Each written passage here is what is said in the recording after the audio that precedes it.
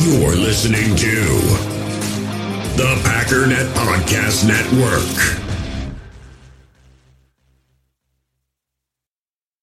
It's time to talk about the Green Bay Packers.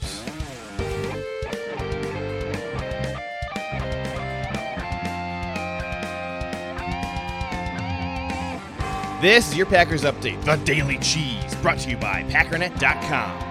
The Daily Cheese is a collaboration with the Packernet podcast, hosted by Ryan Schlip, the Back Daddy. And I'm your host, JJ Leahy. A quick clarifier, defensive lineman Brian Price was actually signed to the practice squad, which surprised me a little bit, not the active roster. Additionally, for this Saturday night game, Simon Stepniak and Jay Sternberger have both been ruled out. Wide receiver Malik Taylor is questionable. That's it for Green Bay on the injury report. On the Panthers side of the ball, wide receiver Curtis Samuel is the biggest name fans will recognize who is listed as questionable. Also, safety Trey Boston, defensive end Austin Larkin, and tackle Russell Okung.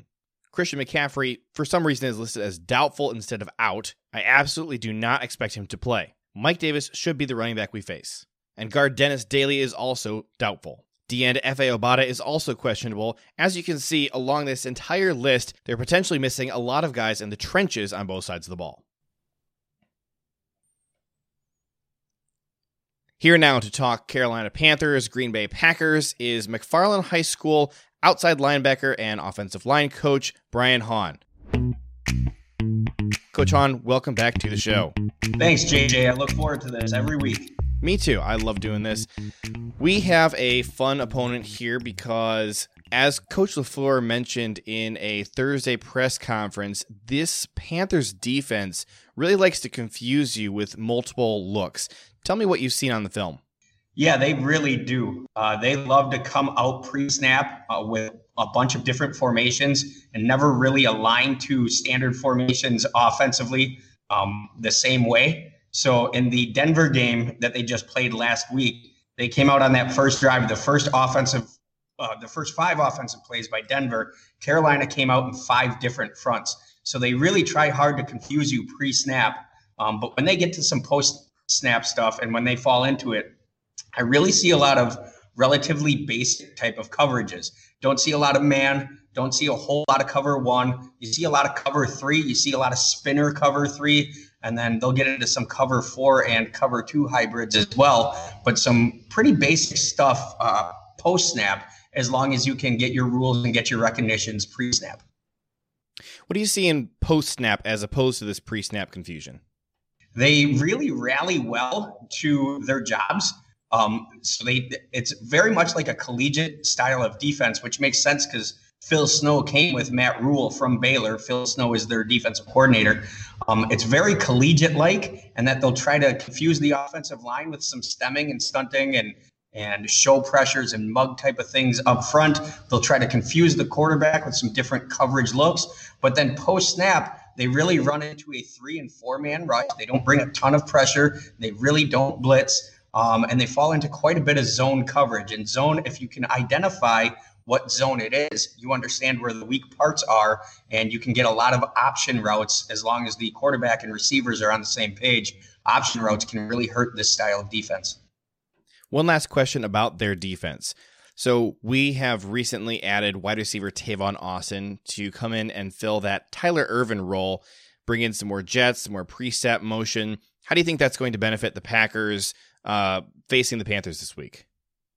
Oh, great question. And that's a huge piece of an offense, is making sure that you have the ability to attack the edges at times. That way, jet motion has to be adjusted for. It's very difficult to spin to jet motion. Many times you have to bump the linebackers to jet. And as long as you have somebody there that can carry the jet every once in a while and hit some sweep and some of that edge stuff, it makes the defense respect the edges a lot more, which then has the ability to pull eyes and bodies out of the inside and can really help some backside duo and backside inside zone, which the Packers love to run.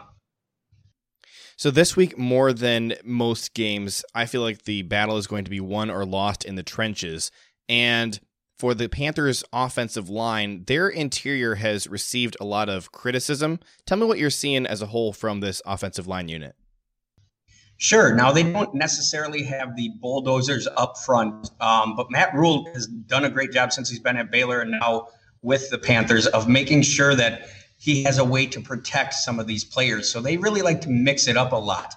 They'll start the game with a lot of wide zone, a lot of inside zone, and a lot of duo, some of these kind of hammering plays to create cutback lanes. And then as the game progresses, he starts to flip to a little bit more gap scheme stuff, some power, some trap, some pin and pull, some buck sweep, just trying to keep these linebackers and defensive linemen on their toes so they can't just pin their ears back and rip right through any of your zone runs.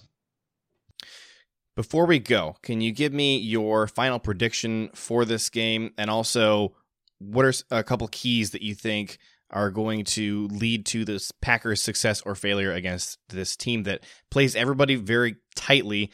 Almost every single game they've played this year has been won or lost by less than one possession. Absolutely. And I see a little bit more of the same. You know, the Panthers do a good job of hammering the football. They're not a bad running team. And Teddy Bridgewater, the quarterback, he gets the ball out very quick. So you have to have some underneath coverage. I don't expect to see a ton of that cover 4 from Pettin this week anyways. I expect to see a lot of bracket coverage on Robbie Anderson and then a lot of underneath coverage, some cover 2, cover 3 type of stuff to take these quick throws away. And I think the key for Green Bay is to just execute. They are the better football team personnel-wise. They have the superior scheme. As long as they execute and they stop shooting themselves in the foot on special teams, on defense, and at times on offense, I think Green Bay can walk away with it. But again, you know, these Panthers are scrappy. They don't have the superstars, but they're tough, you know. So I see it going Green Bay's way, and I'm going to go 27-20. Everybody go check out Coach Hahn on Twitter, at Coach Hahn. I'm sure he'd love to chat with you. Coach, thanks you so much for joining us once again. Hey, thank you, JJ. I love it. Okay, I'm expecting a close game. 31-21 sounds about right for me. I expect this to be a heartburn of a game, a 4-quarter slugfest. The Packers should come out on top in the end. But don't come crying to me when the final score is not 42-0 and tell me that the Packers are not a Super Bowl contender. That's nonsense. Okay, the Packernet newsletter is going out today. Please make sure you are signed up for it next week if you have not already signed up. It's great content in there. That does it for today. For more in-depth analysis and a look at Packers strategy, make sure you're subscribed to the Packernet podcast, hosted by Pack Daddy Ryan Schlip. Keep up on all the Green Bay Packers news by going to packernet.com and get in the Packernet podcast Facebook group. My name is JJ Leahy. Follow me on Twitter at JJ Leahy, Lahey. And this has been The Daily Cheese, your Green Bay Packers news update.